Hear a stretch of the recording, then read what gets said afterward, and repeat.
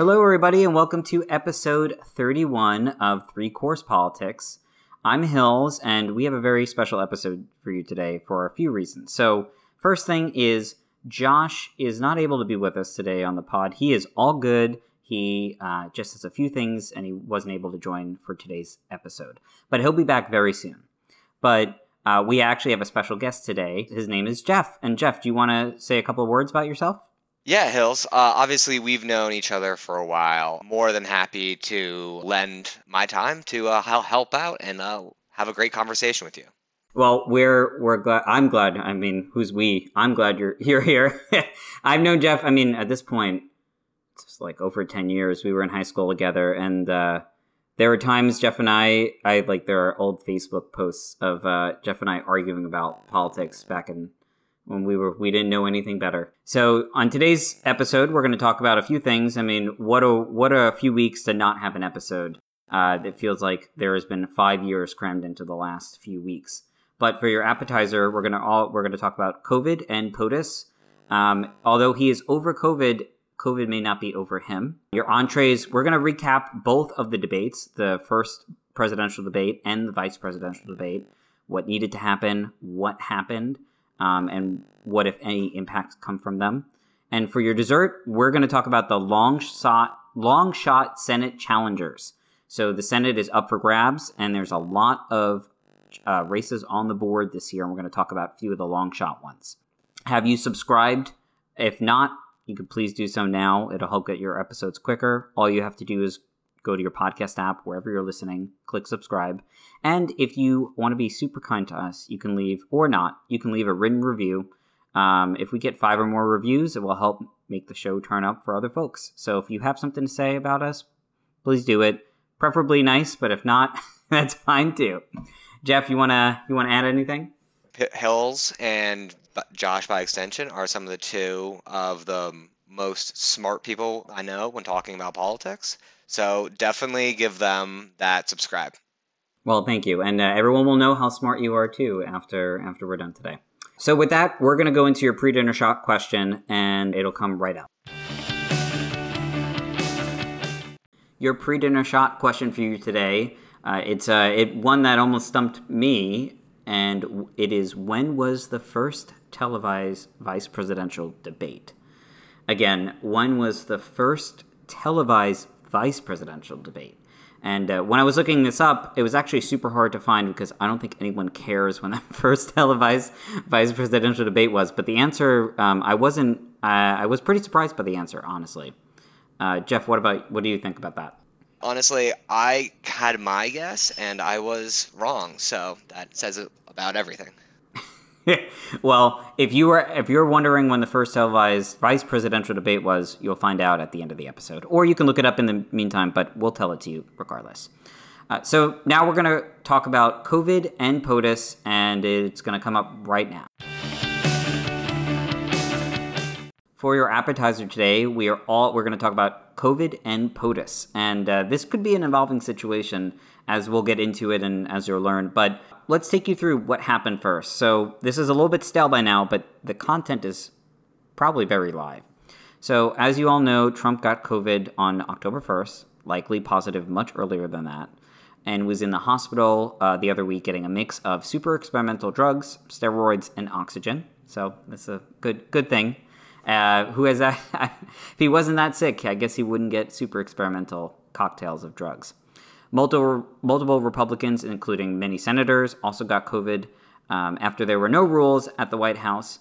Many link all this spate of cases back to a super spreader event, which was for Judge Amy Coney Barrett when she was nominated to be Supreme Court Justice. Trump was released from the hospital and has been recovering at the White House and is back on the campaign trail. There were lots of fun tweets about who would guess that Trump is back on the campaign trail in 10 days, and he certainly was. Polling has pumped up Biden's numbers across the board nationally, with a smaller impact on swing states, but there is some movement in Biden's directions after the COVID diagnosis. The focus of the election came back to COVID, which voters overwhelmingly disapprove of Trump's handling in every single poll that there is, maybe except in Alabama. So what does this mean? This means a couple of things, and we're going to get into a conversation about this. Trump's health could impact the campaign. He stopped doing the events that he always wanted to do. The doctor's reports have not been transparent, so we have to take, I guess, their word for it that he's negative. But again, COVID stays with you, and I would not be surprised if he gets this again. It, exposed the White House incompetence handling COVID and give Democrats a really fresh line of attack with voters. If he can't protect himself, how will he protect you and your families from this virus, which he hasn't and won't? It also goes well with his downplaying of COVID from the Woodward tapes. He knew about this from the beginning, and he downplayed it, and now he's got it himself. The sheerest amount of incompetence of the world, and he's an active display of it. And lastly, it made all the Senate races much, much tougher, shaking up support for Republicans across the board. There is movement for Democratic Senate challengers after this, almost every race that there is, so it didn't just affect the president's numbers. So, Jeff, what do you think about what does Trump getting COVID mean for him? Look, I think looking at the race this late and very soon until Election Day, like Biden is more or less the leading fairly substantially. And what Trump needs to do, right, is create change, right, and generate positive headlines, right? What has really happened is he's essentially wasted a week plus dealing with this issue and the kind of consequences and the negative headlines. It's just, again, a lost opportunity in terms of them to really move the conversation, while, frankly, moving the conversation in a way that's probably detrimental to his chances. Again, every poll out there has Trump, his disapproval on COVID is overwhelming. Meanwhile, I'm still perplexed about this. People still trust him on the economy. The economy is his best poll number. And he took the focus, whatever focus he was trying to get on the economy, it's now on the thing that people hate most about him. So it's probably not the best strategy for him to keep flaunting the rules like this. No, definitely, Hells. And I think maybe some of that is a legacy of people kind of viewing the parties as like one is pro-economy, the other party is more pro-rights and social justice and all those kind of great things. But I think when you look at it historically, that's clearly not the case, even if voter perceptions are not there. Yeah, and talk about perceptions. I mean, Dave, I know you saw this. We were talking. Actually, you sent me this. Dave Wasserman, the smartest guy on Twitter, was talking about how the Villages in Florida, I think the largest retirement community in the United States. Correct. It's multiple zip codes, Hills. Multiple zip zip codes of sheer elderly people. And they voted like overwhelmingly for Trump. It was like 69, 30-something for Trump in 2016. And they may be a bellwether about Florida because the senior citizens of Florida hate Trump's handling of COVID, which makes a lot of sense. I mean, if you're an older person, you're the higher risk, and you see the president just flaunting the rules all the time, that's probably not good for your own health, right? Yeah, and I think when you look at his recent conduct after getting it and how he's obviously learned absolutely nothing from his experience, in fact, is now downplaying it even more, right? Like, that's obviously not going to play well with grandparents who haven't seen their grandkids all year. Yeah, I think that's a really good line of attack. And I've seen some ads, at least maybe not explicitly from the Biden campaign, but from other like Democratic aligned organizations saying the same thing, right? Like, you did what you were supposed to do. Meanwhile, he just had an event in Florida.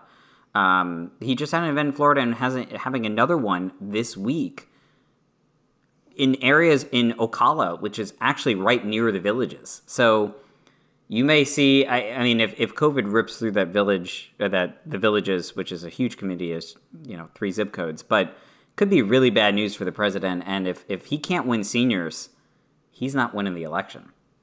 No, and I think broadly, when you've looked at the kind of shifts we've seen over the year in terms of the polling, like, he's not where he needs to be, assuming, obviously, big caveat here, that the polling is representative of what will be seen on voting day.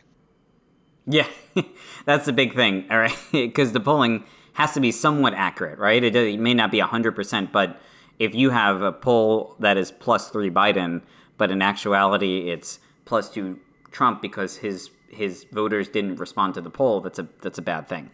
But there's been less indication of that actually happening, according to people who know that stuff. So that's a big hope, hopefully. So what are we going to look for? What are we going to look for here? What's next on this COVID front? First thing is first is Trump's health. Trump could honestly, and this is what I'm thinking, he could land back in the hospital. He had been hyped up on steroids. He's an older man who doesn't exercise quite a bit. He eats like crap, according to every single report that there is. We also don't know the impacts of COVID. So this is something to watch, especially if he's doing a rally a day and he's running himself ragged. He could be back in the hospital. So he might die before Election Day. That I don't think he will, but the possibility is there. So Hills, and I think one of the points you make there about the impact, like there's actually a lot of, or not a lot, but there are cases, right, where people who had severe instances of COVID have like neurological lasting kind of side effects, right, where they're feeling less cloudy and less cognizant, right, where like do we genuinely don't have a guide on the state of Trump's mental and kind of physical health, which is obviously very troubling, but frankly not surprising from this administration. We don't know what his health is. Like he could actually be doing poorly right now, but he could be playing it. Maybe he could be getting the super steroids that he's getting right now, right? So we don't know. So that's one active thing to look for. Another thing is polling, as we've been just chatting about. Polling has been great for Biden, but is it a, quote, sugar high right now? I mean, there's another debate happening, so we'll see what happens. But Real Clear Politics' Sean Trende has an interview with The New Yorker speaking about this sugar high potential for Biden's numbers. And I really encourage you to read it. I'm going to link it in the show notes. He's basically saying that approval right now for Trump is either between 43 and 46%. And 46 might be high enough even though it's, below 50, it might be high enough for re-election. The counter to this is that Biden, has high favorables. The economy could push Trump over the top, potentially. COVID response is bad, so it could balance out economic approval. So there's a lot of moving parts with the polling. So, Jeff, do you want to speak to any more of that? Yeah, and I think broadly, when you look at Biden's margin in the polling, it only kind of tells half the story, right? Like he's polling, like objectively, Biden's is disliked less than most politicians in the kind of current state of politics in America. So he has that going for him, right? So while Trump's approval rating might not be crazy low, right, it is somewhat potentially counterbalanced by Biden's kind of high favorables. And frankly, his absolute voter support, like the amount of independents who are actually truly undecided to voters, are very low, even compared to prior elections. They either lean a certain way, right, at this point. I mean, if you're an independent undecided at this point, I'm sorry. You know what? Just, what are you doing? No, yeah, and I think to the point, right, where I think broadly independents are highly favoring Biden, which I think says a lot about the overall just like media environment in America, where like if you are outside of that kind of bubble, right, on the right wing, right, you are able to kind of see the truth and make the logical decision come who would actually be better for the country going forward. Yeah, I think that's a good point, and I think you put this point in here, Jeff, is that if polls do change, right? If Trump goes, if the race tightens, as I think we're all expecting it to, Democrats are banking in so many votes right now with early voting and mail-in voting. Like, how much will a swing happen, right? Because if you have an independent person who decides to cast their ballot early or by mail, they've probably done it already, right? So they can't change their vote.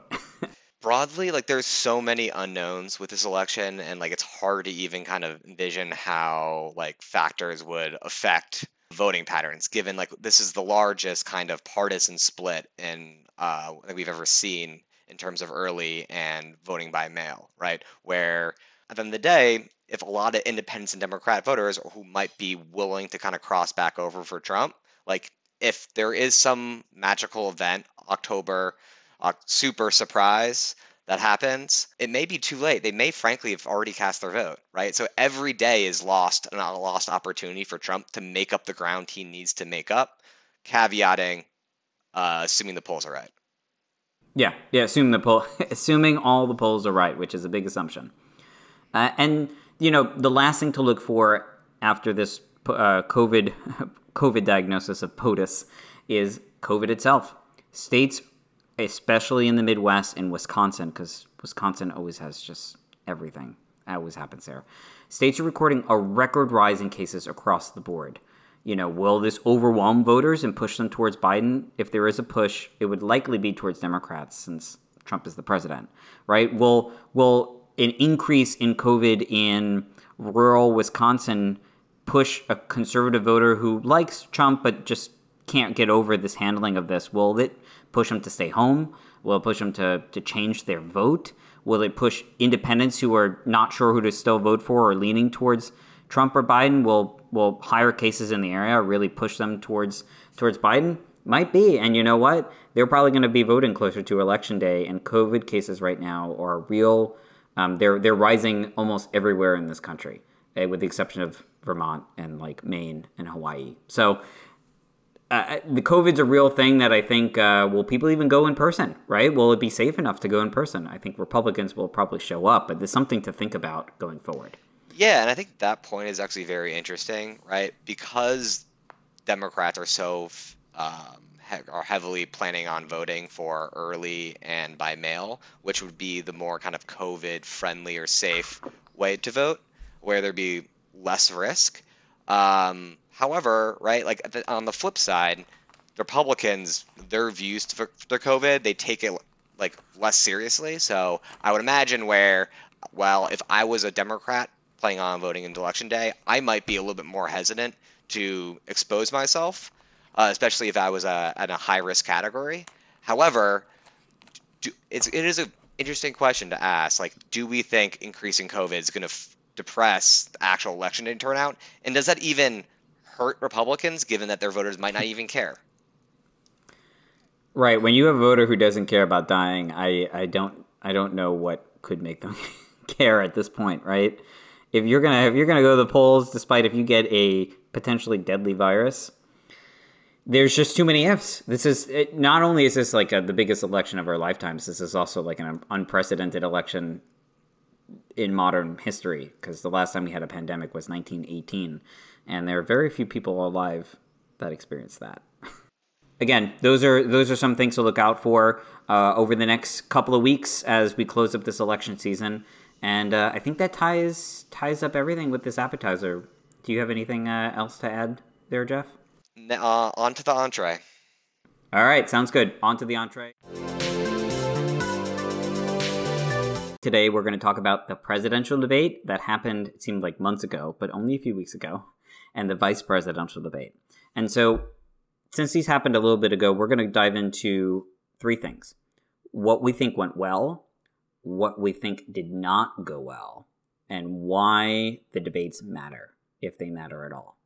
So let's start with the presidential debate with Biden and Trump, which was held on September 29th. So what went well? What we think and what I think went well was it demonstrates that Trump was super unfit.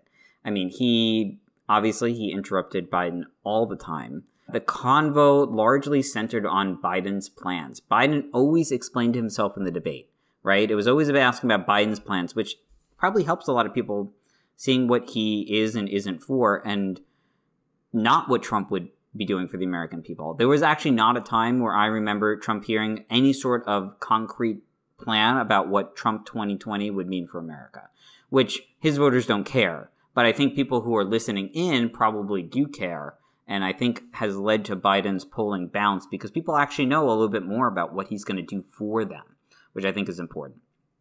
Obviously, Trump came out too aggressive, which turned off millions of people, including, I have, surprisingly, people who are Republicans in my family, just a few of them. And they all did not like Trump's performance. I didn't stop them from probably going to vote for them, but they all told me that he did a terrible job. And if Republicans are saying that, that means he definitely did a terrible job. And, the last thing that what I think, actually not the last thing, but another thing that I think Trump did that went well for Biden was that Trump failed to denounce white supremacy on national TV. If you remember that. He told the Proud Boys to stand back and stand by. He did not say, I denounce white supremacy until like a few days later on a Fox News interview. So millions of people saw that, and I think were kind of horrified if they haven't been horrified already, which boggles my mind. Another thing that I think went well for Biden was that he got to dispel some of the conspiracies about him. The bar was set so low for him. I thought he did a strong job at stringing together sentences, which I think is the lowest bar there. He pushed back that he's anti-police. I think if you were watching that debate and you weren't sure if Biden was anti-police, I think you probably got your answer. Even if it's maybe not the one you wanted to hear, you probably got it. And he definitely corrected some policy misinterpretations about whether his environmental plan or anything else that the Trump team has been saying about him. So I think he did a good enough job where he got to talk about himself and what he was doing, and also Trump put on a terrible show for himself. Jeff, what do you think about it? No, I think you have it right there, Hills. I think broadly, like the one thing I came out of that performance for Biden was him being able to clearly articulate and kind of get rid of the notion that he's kind of on the far left of the Democratic wing of the Democratic Party, where obviously he is the opportunity to be, frankly, one of the more progressive policies, assuming the performance of Democrats kind of across the Senate and the House. But his appeal has always fundamentally been to independents and moderates, and obviously I think that came off pretty well, and that's where, to a large extent, this presidential election is being fought. I also did think one other good moment I really liked about Biden was, I think it's very hard to be above the fray when Trump is constantly interrupting you and doing all these things. But what I thought Biden was very effective when he was able to kind of turn to the camera and kind of push Trump aside and just speak directly to the American viewer and directly make his point and then kind of cut it off. Yeah, I think that's a really good point. I really like that too. Like he looked at the camera, and I don't think Trump ever did that. But I think that's a really good point. And I actually heard from my dad, who was voting for Biden, but has been a little swingy in terms of his affiliation. He liked that too. So my dad's a microcosm for something more. Here's what I think did not go well for Biden at that debate. So Trump's strategy on Biden, number one.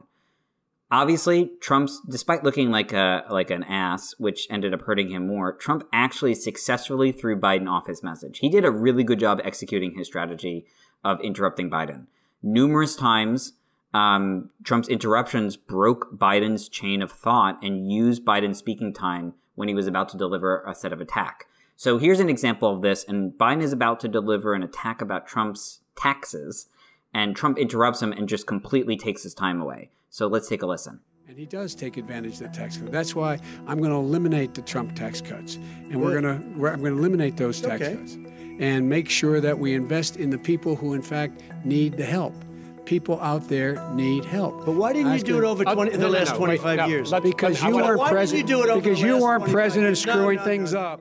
So, I started to get a little frustrated about that. I mean, there's only so much you can do, but it was really remarkably successful in stopping Biden from speaking and actually delivering the offensive attacks. And that's the second point that I'm going to make, is that Biden, I don't think, did as much offense as I would have really hoped he was going to do. I mean, Biden was supposed to, quote, beat him like a drum. That's when he started the primary off, and I think he has since hadn't said that in a while. But even then, even if the campaign was intentional about the strategy Biden was doing, I really think he could have landed some more low-hanging punches that were there, whether it was about the lying about COVID, which was still very present in the news, the amount of taxes that Trump has, Trump's taxes and the grift of his administration and how it affects working families and also the environment. I think there was a lot of really low-hanging fruit that I would have loved to see Biden talk about, and I think would have even went better for him. So what do you think about that, Jeff? Yeah. And I'm always a little bit torn on this because on one side, like when you're watching that debate, like when you see Trump speak or interrupt him on these certain points, or like there is an issue, like you know the issues well enough where like you want to be on that stage and make that point and like really create that like viral moment. But on the same side, like I get why one, it might be difficult while Trump is constantly interrupting you, but then also two, look, Biden can be a little bit risk adverse here, right? He doesn't need to spark that viral moment to inspire people to vote for him, because frankly, the people who are likely going to vote for him are already planning on doing so. So I like to, while I understand potential going to this being a little bit risk adverse, right? I think we're both in agreement, Hills, that it's frustrating to watch these things and to have Biden be accused of things of corruption and grift that is so rampant on the Republican side, like the rank hypocrisy that you just really it just makes it frankly difficult to watch. Yeah. I remember talking to you about this, afterwards. And I maybe if I was a debate, I'm not a debate coach, so they don't pay me enough for that. I also don't have a job doing it. But so that was something I saw, and I think you're right. It's probably you don't need to be that risky during a debate. Trump was already doing the damage to himself. But why did this debate matter, right? Why does this matter at the end of the day? So Biden had opened up a huge polling lead in national polls in the polls since the debate, and we're going to link some of the polls in the show notes in case you want to look yourself. There's also a smaller bounce in state polls, which is kind of where the whole ball game is, because you vote. Each state has its own voice, not a national vote.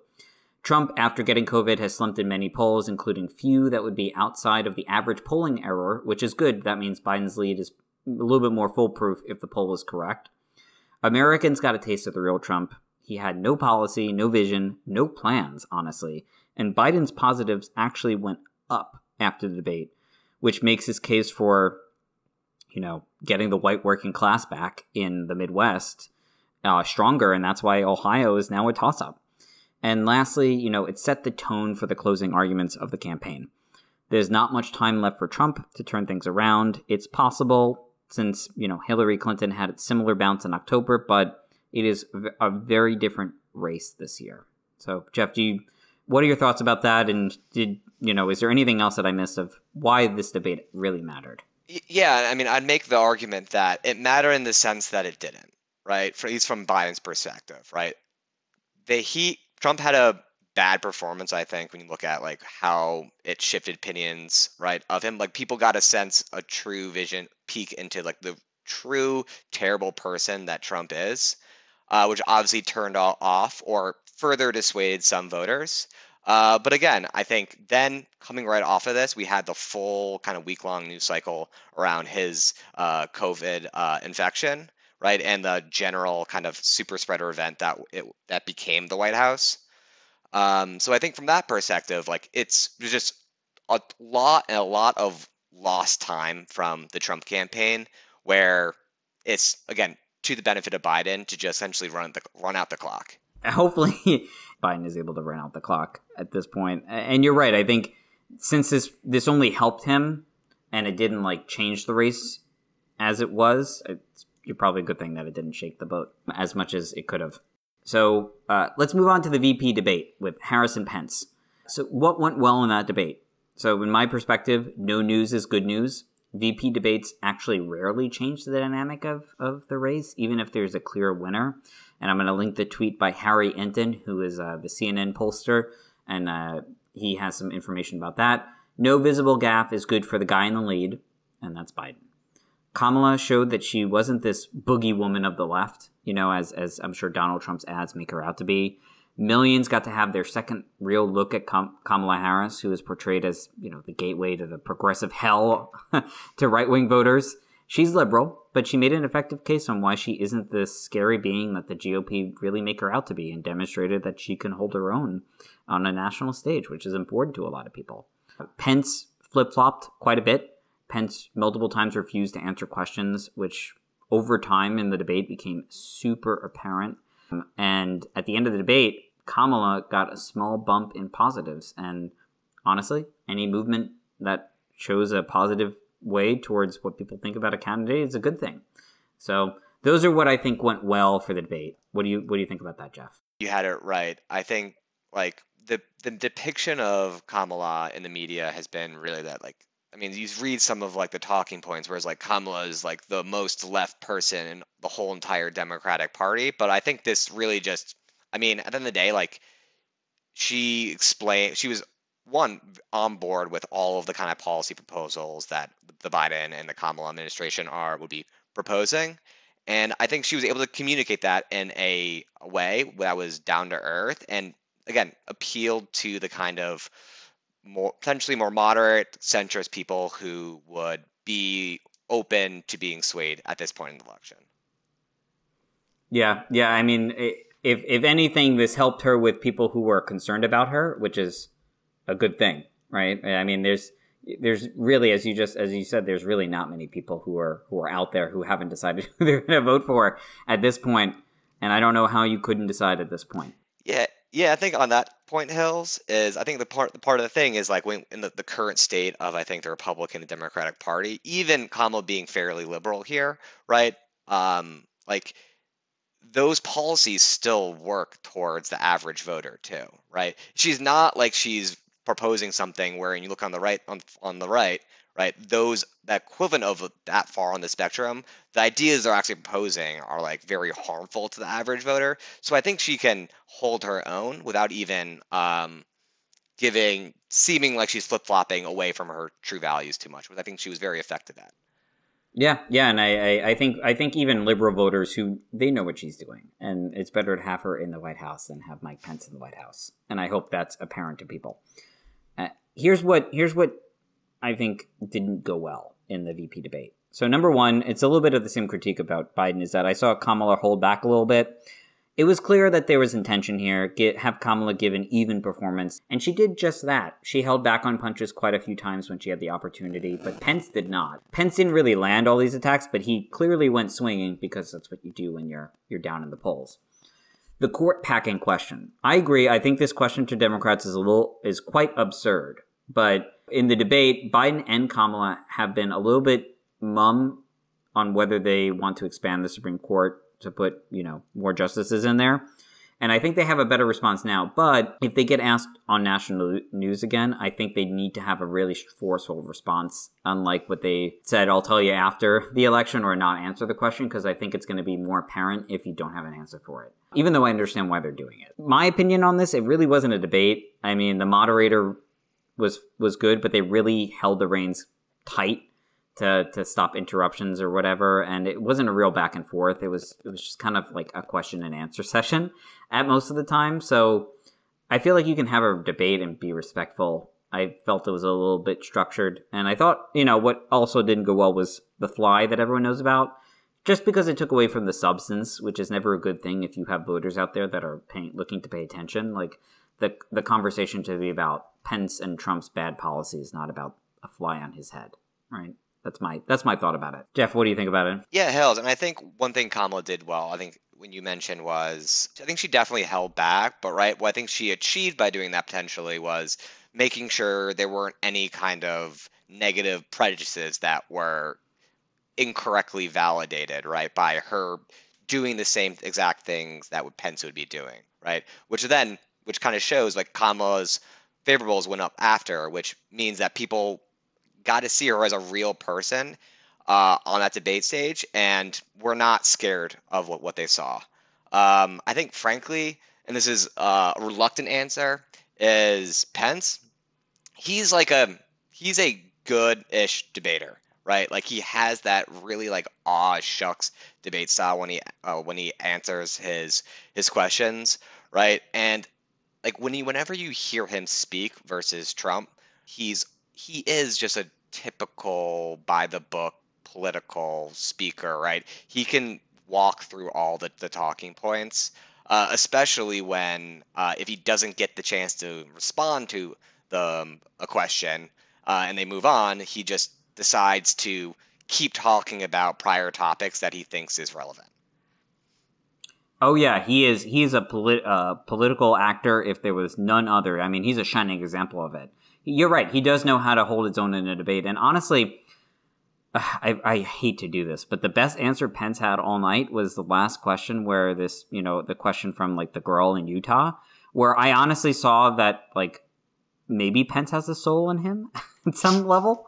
Like, he was like the first genuine answer I've ever heard him talk about. But yeah, I mean, I don't think he did a bad job in the debate. I mean, he certainly didn't blow Kamala out of the water. I if anything, I think it was a draw or Kamala win. I mean, there are different goals and intentions there, which I don't think he necessarily performed on either. No, and I think people go. I completely agree, and I do believe that Kamala came out on top in that debate. And I think almost we get so used to Trump being so incoherent, rambly, right? When you actually have someone else in the Republican Party speak, by contrast, it really just shows like how much Trump more he could have been effective, right? If he actually understood anything he was doing. Yeah. Yeah. Yeah. I mean, and that kind of gets me a little bit worried for President Pence. Like, President Pence would know how to get things done in a way that wouldn't generate as much criticism as Trump does, which is kind of scary. And so why did this debate matter? And did it matter at all? I mean, the Biden ticket has maintained his polling edge, so no news is good news. Pence kind of looked stale, I think, to a lot of people. You're right. He was a little bit more of a calming presence, but he didn't invigorate. He was all shucks, but he was all shucks that, like, he didn't really inspire a lot of, like, charisma in that debate, which I think you need a little bit if you're on a televised debate. If there isn't a reason why this matters, it's a good thing for the leader, which is Biden. So if you're in the lead, you don't want to do anything to shake up your lead. And I don't think this shook up any lead at all. If anything, it probably helped him on the margins. Jeff, do you have any last words on the VP debate? No, I think, right, the flip side of Pence having that kind of aw shucks debating, right, and him being able to kind of articulate policies or veil them in ways that, while negative to most of America, seem positive when he kind of spins it, is that, again, he's not inspirational. He's very boring, to put it frankly. I think when you compare him to like a Pete Buttigieg, right, kind of similar style on how they orate, but he can be a lot more inspirational. Again, Pence, just like, frankly, some of Trump's previous performance on the presidential debate, both seemed, frankly, a little bit low energy, to throw that back at them. Low energy Trump. Low energy Trump. Yeah, they did. And I think they're going to have one more debate coming up on the 22nd. So we'll see if strategies change. I mean, this is Trump's last chance in front of millions of people to make a case for himself. And hopefully Biden can just hold his own and maintain the lead up until Election Day. So we have one more debate, and maybe it will matter a lot. That's your entree today. And for your dessert, we're going to talk about long shot Senate challengers. And that's coming up right now.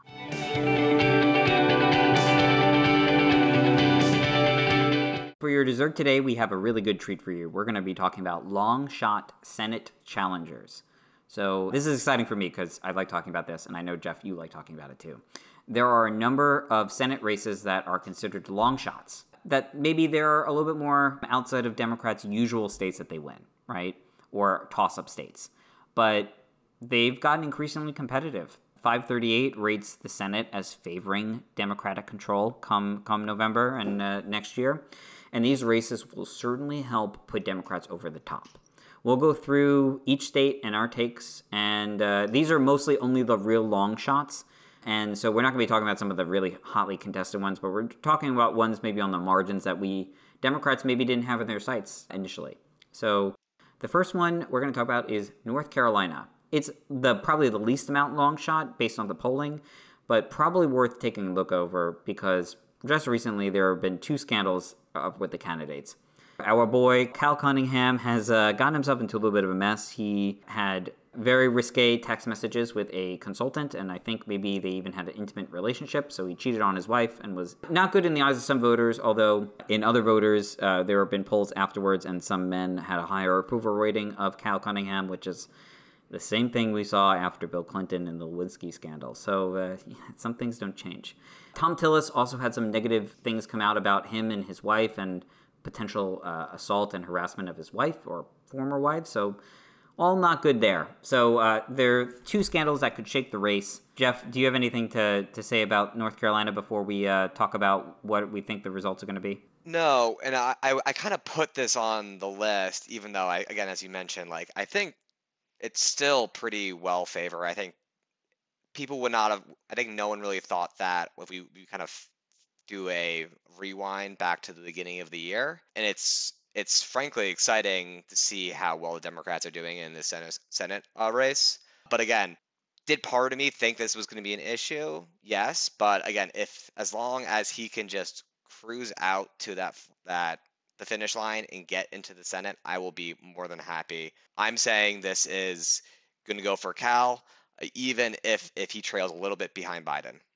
Yeah, I agree with you. I think this is also going to go for Cal. I think Cal is pretty well liked, although his standing among women, understandably, and it should also be men, has gone down. But man, you just got to keep it in your pants for democracy. And I think he's going to win this one. But his political future might be a little bit tainted by this, and he's got some things to work at home. So 2 for Cal on this one, and I know Josh, although he's not on the pod today, he would also say Cal as well. South Carolina, Jeff, do you want to start on South Carolina? Yeah, so obviously this I think was far off the radar of most everybody. However, recently Jamie Harrison has become more and more competitive in this state. He's raised a whopping $57 million in Q3. Polling is getting closer to almost break even, but I think to be seen whether, given how Republican South Carolina is, that if he can get over the edge. But I will let Hills give his take. Yeah, oh boy, this would be a great Senate seat to have because Lindsey Graham sucks.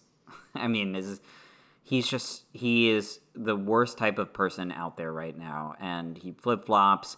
He doesn't tell the truth. He cozies up to Trump after really just, him dissing his best friend who's now dead, which is John McCain. And $57 million, that's unheard of in a Senate race in one quarter. $57 million is huge. So Jamie Harrison has a lot of charisma. I honestly, it's really going to depend on the night for election night. I think Jamie Harrison can win, but it will be really close. I mean, this is South Carolina we're talking about. And Jamie Harrison is not like a conservative Democrat. I think he's pretty moderate to liberal. So, I think he can do this, but it's going to be a very big squeaker. I say it will be an upset. I'm going to say we're going to have a Senator Harrison. Jeff, what do you think? Unfortunately, I'm going to go with a Republican hold here. I mean, when I think about where the race is, especially like in South Carolina, like I see more like anti-Trump, like white voter upside kind of in the Midwest rather than the South. I'm honestly thinking that he gets close, which is going to be super impressive on its own.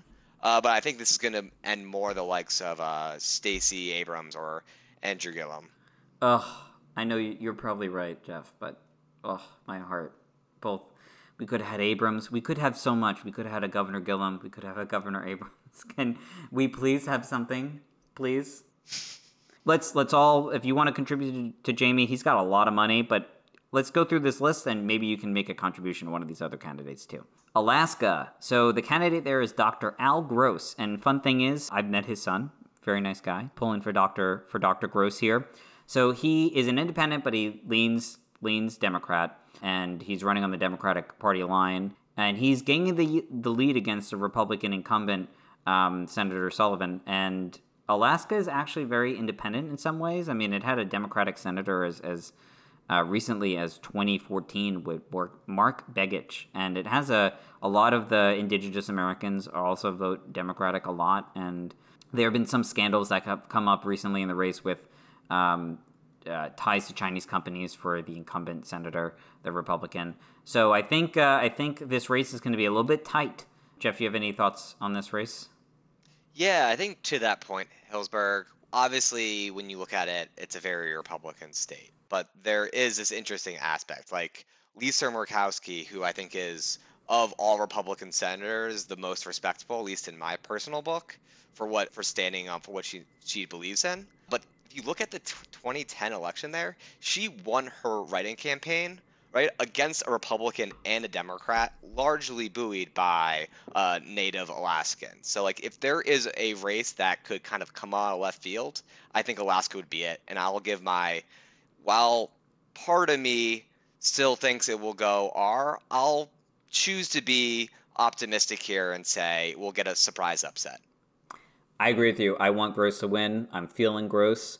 And, don't take your eyes off this race. So I'm going to say upset. And I know you wrote this in the notes too. We're going to have polling out on Friday the 15th. We're recording this the day before that happens. So there might be some really good polling for Gross, or it might be really competitive. So it all comes out to turnout at the end of the day. So don't sleep on Alaska. Don't sleep on Alaska. Never sleep on Alaska. So that's 2 for Dr. Gross. Kansas. You want to take Kansas, Jeff? And I may actually get this wrong, but Barbara Bolliner. That's close enough. I think that's we'll go with that. I mean, it's crazy when you think about it, right? Because like this is such a far out race, right? Like Kansas is so deeply red, where because the national environment has shifted so much, right? And frankly, there's a lot of really bad Republicans from Kansas. Chris Kobach to be first on top of the mind, but plenty of other ones out there. At the end of the day, though, right, when push came to shove, like they actually elected a Dem governor in 2018. So while on the surface it might be a deep red state, there is an element of opportunity for Dems to look forward to. Yeah, I think you're right. I mean, there's a whole book called What's the Matter with Kansas, right? And it's about how Kansas should be a populist and Democratic stronghold, but there's other factors at play. But again, I mean, you mentioned Chris Kobach because he's not running in this race, but he led to Kansas electing a Democratic governor in 2018, right? Because they hate Chris Kobach. And there's a lot of other things at play here, but there's a competitive Senate race in Kansas this year. And unfortunately, my take on this is that the GOP is going to hold this seat, but I think it's going to be a close election. But I think they will pull this one out because it is Kansas. Yeah, I think I agree. And my kind of take is going to be similar to South Carolina, like where this shift to Democrats is going to be very large, right? But it's not going to get them over that hurdle to actually take the seat here. Yeah, unless something crazy happens up until the election, which who knows. And Montana's our next seat. So Montana, Steve Bullock, who is the incumbent governor of Montana, but he's running for Senate. He's a popular governor, and he's in a close and polarized race. Right now, the polling has shown that the Republican senator that he's running against, his name is Steve Daines, is probably up in the polling. There have been some ones with Bullock up, but most of them have had the Republican up. And it's going to be a close one. I mean, Bullock has outraised his opponent, or slightly outraised his opponent last quarter. So this is a close one and something that actually take a seat away from the Republicans. What do you think about that, Jeff? While Democrats could, more historically, kind of gotten one statewide races in Montana, but at the end of the day, it's honestly a very rural state, right? And over the last 4+ years, we've seen a very big shift in terms of rural voters becoming aligned with the Republican Party. And I think even though Bullock is a great candidate and he is the incumbent governor and he's popular, I'm just not sure that he can outweigh the bigger trend here. Yeah, I agree with you. I see this as unfortunately, as I think the GOP are going to hold this seat as well, but also barely. I think it's going to be a close election. It's not going to be a blowout at all. Next up is Iowa. Again, another state that I don't think was on anyone's list, but is currently probably one of the more toss-up-y ones at this point. Theresa Greenfield counted out, but is running a strong campaign against Joni Ernst. And it's a very tight race. I think actually most of the polling is showing Ernst looking like she's going to lose this election to Greenfield, which is obviously very exciting. I think Iowa, but actually let me open up to you, Hills, and let's see what your take is. Yeah, I think Iowa is the most fascinating race out there right now. I agree with you. And it just shows that if you have a good candidate and you have a crappy incumbent who has been MIA in her state, and you can really pull out a win, especially in this polarized environment, because Biden and Trump. Iowa is now a toss-up state, although it probably leans more towards Trump. But people are clearly fed up with Joni Ernst there, and my take is that this is going to be an upset in favor of Greenfield. I think we're gonna win a Senate seat there. Look, Hills, I think I'm on the same. I'm aligned with you on this one, where I really do think that Greenfield is even going to be an upset, right? She's almost at some point becoming the favorite in this race, which is obviously very exciting. I think, to your point on Joni Ernst, I think there's been a lot of erosion in like the Republican brand in Iowa. Mm-hmm. Obviously, we had the derecha, which kind of devastated a lot of Iowa. So there's a lot of, I think, bigger kind of frustrations and trends, and it does not help to be an incumbent who is not responsive to your constituents. Yeah, at the end of the day, you work for them, right? So if you're not responsible for them, they're gonna kick you out. Well, that's how it should work. And yeah, right. The last state we have is Georgia. So Georgia has 2 elections this year. There's a regular Senate race, and there's another one because the incumbent senator has retired, making a special election to fill the rest of his term. So you have 2 Senate seats this year up for grabs. The first one, in the Georgia regular one, Jon Ossoff is looking to notch his first win, and polls show that he's either tied or slightly behind the Republican, Dave Perdue. The special one, the special election, which is governed by different, they have a jungle primary system there. Reverend Raphael Warnock leads the primary, where all candidates compete and the top 2 go on if they're under 50%. And 2 Republicans right now are splitting the vote, and one Dem is trying to play a little spoiler, though Warnock has really consolidated the Democratic vote there. The hope is that Warnock can get as high as possible, consolidate the Democratic vote, potentially get to 50, though that's a big step. So whoever wins that jungle primary will likely have another race to run in January. So that's a hard one, but there are 2 Senate seats here. Look, Hills, I don't think anyone is too upset that Matt Lieberman, of all people, was surprised that another Lieberman, is trying to play a spoiler into the plans of the Democratic Party. What's been great to see is how much they've consolidated around Warnock and really giving him the kind of clear path to getting to that kind of runoff election. Broadly, when I look at these 2 elections, I'm going to still say they're both going to be held by the GOP, and here's why. So my understanding of Senate elections is in Georgia is that even let's start with Ossoff.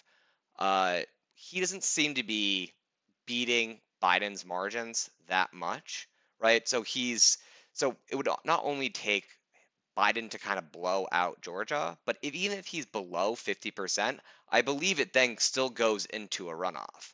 So if we have Joe Biden squeak out a victory in Georgia, it still goes to a runoff. Yeah. And at the end of the day, lower turnout helps. A lower turnout runoff election probably helps the Republicans in this state.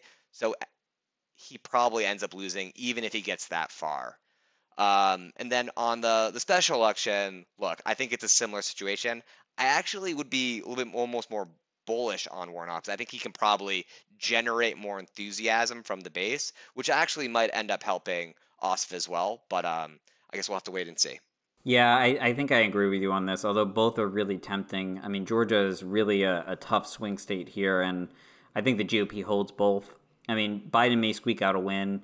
Ossoff may pull out a very small win, but I think Warnock is the better candidate here, but he's got a harder burden on him to get over 50% in a 4-person race. So I think it ends up with the GOP holding both of these seats. Although I think we're going to give them the run for their money in Georgia, so I don't think the narrative here is over.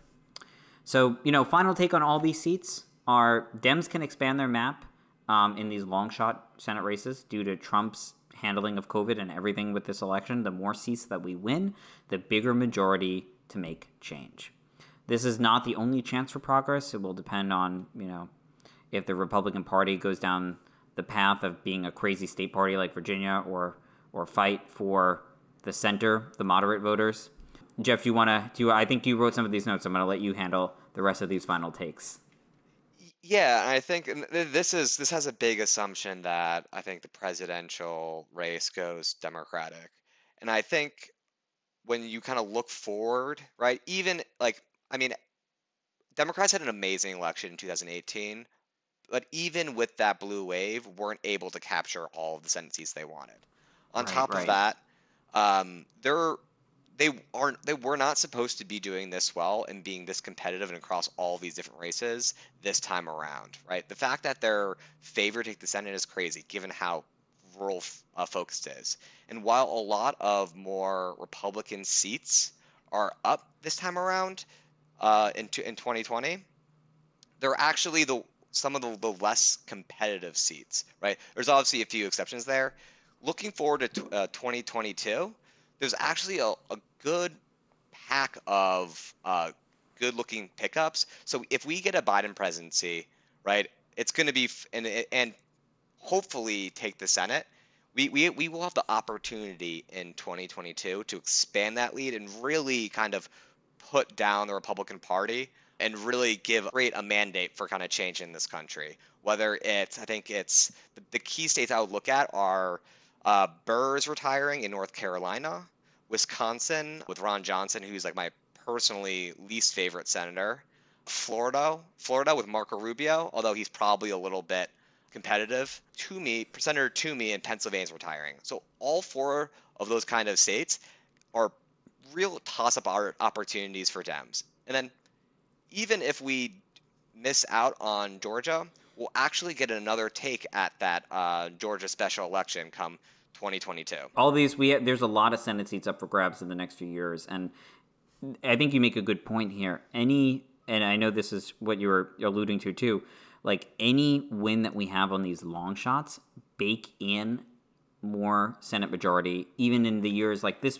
This is a good year, but we have better years on our map coming up. So any win that we get now is a net asset for the Democratic Party to keep the Senate. So there's only some good races ahead of us. Hopefully, support one of these candidates if you can. You can always volunteer for them any other way, but these are some of the long shot Senate challengers. And I think with that, this was a fun dessert, and I think we're going to give you your pre-dinner shot, which will be right here in a moment.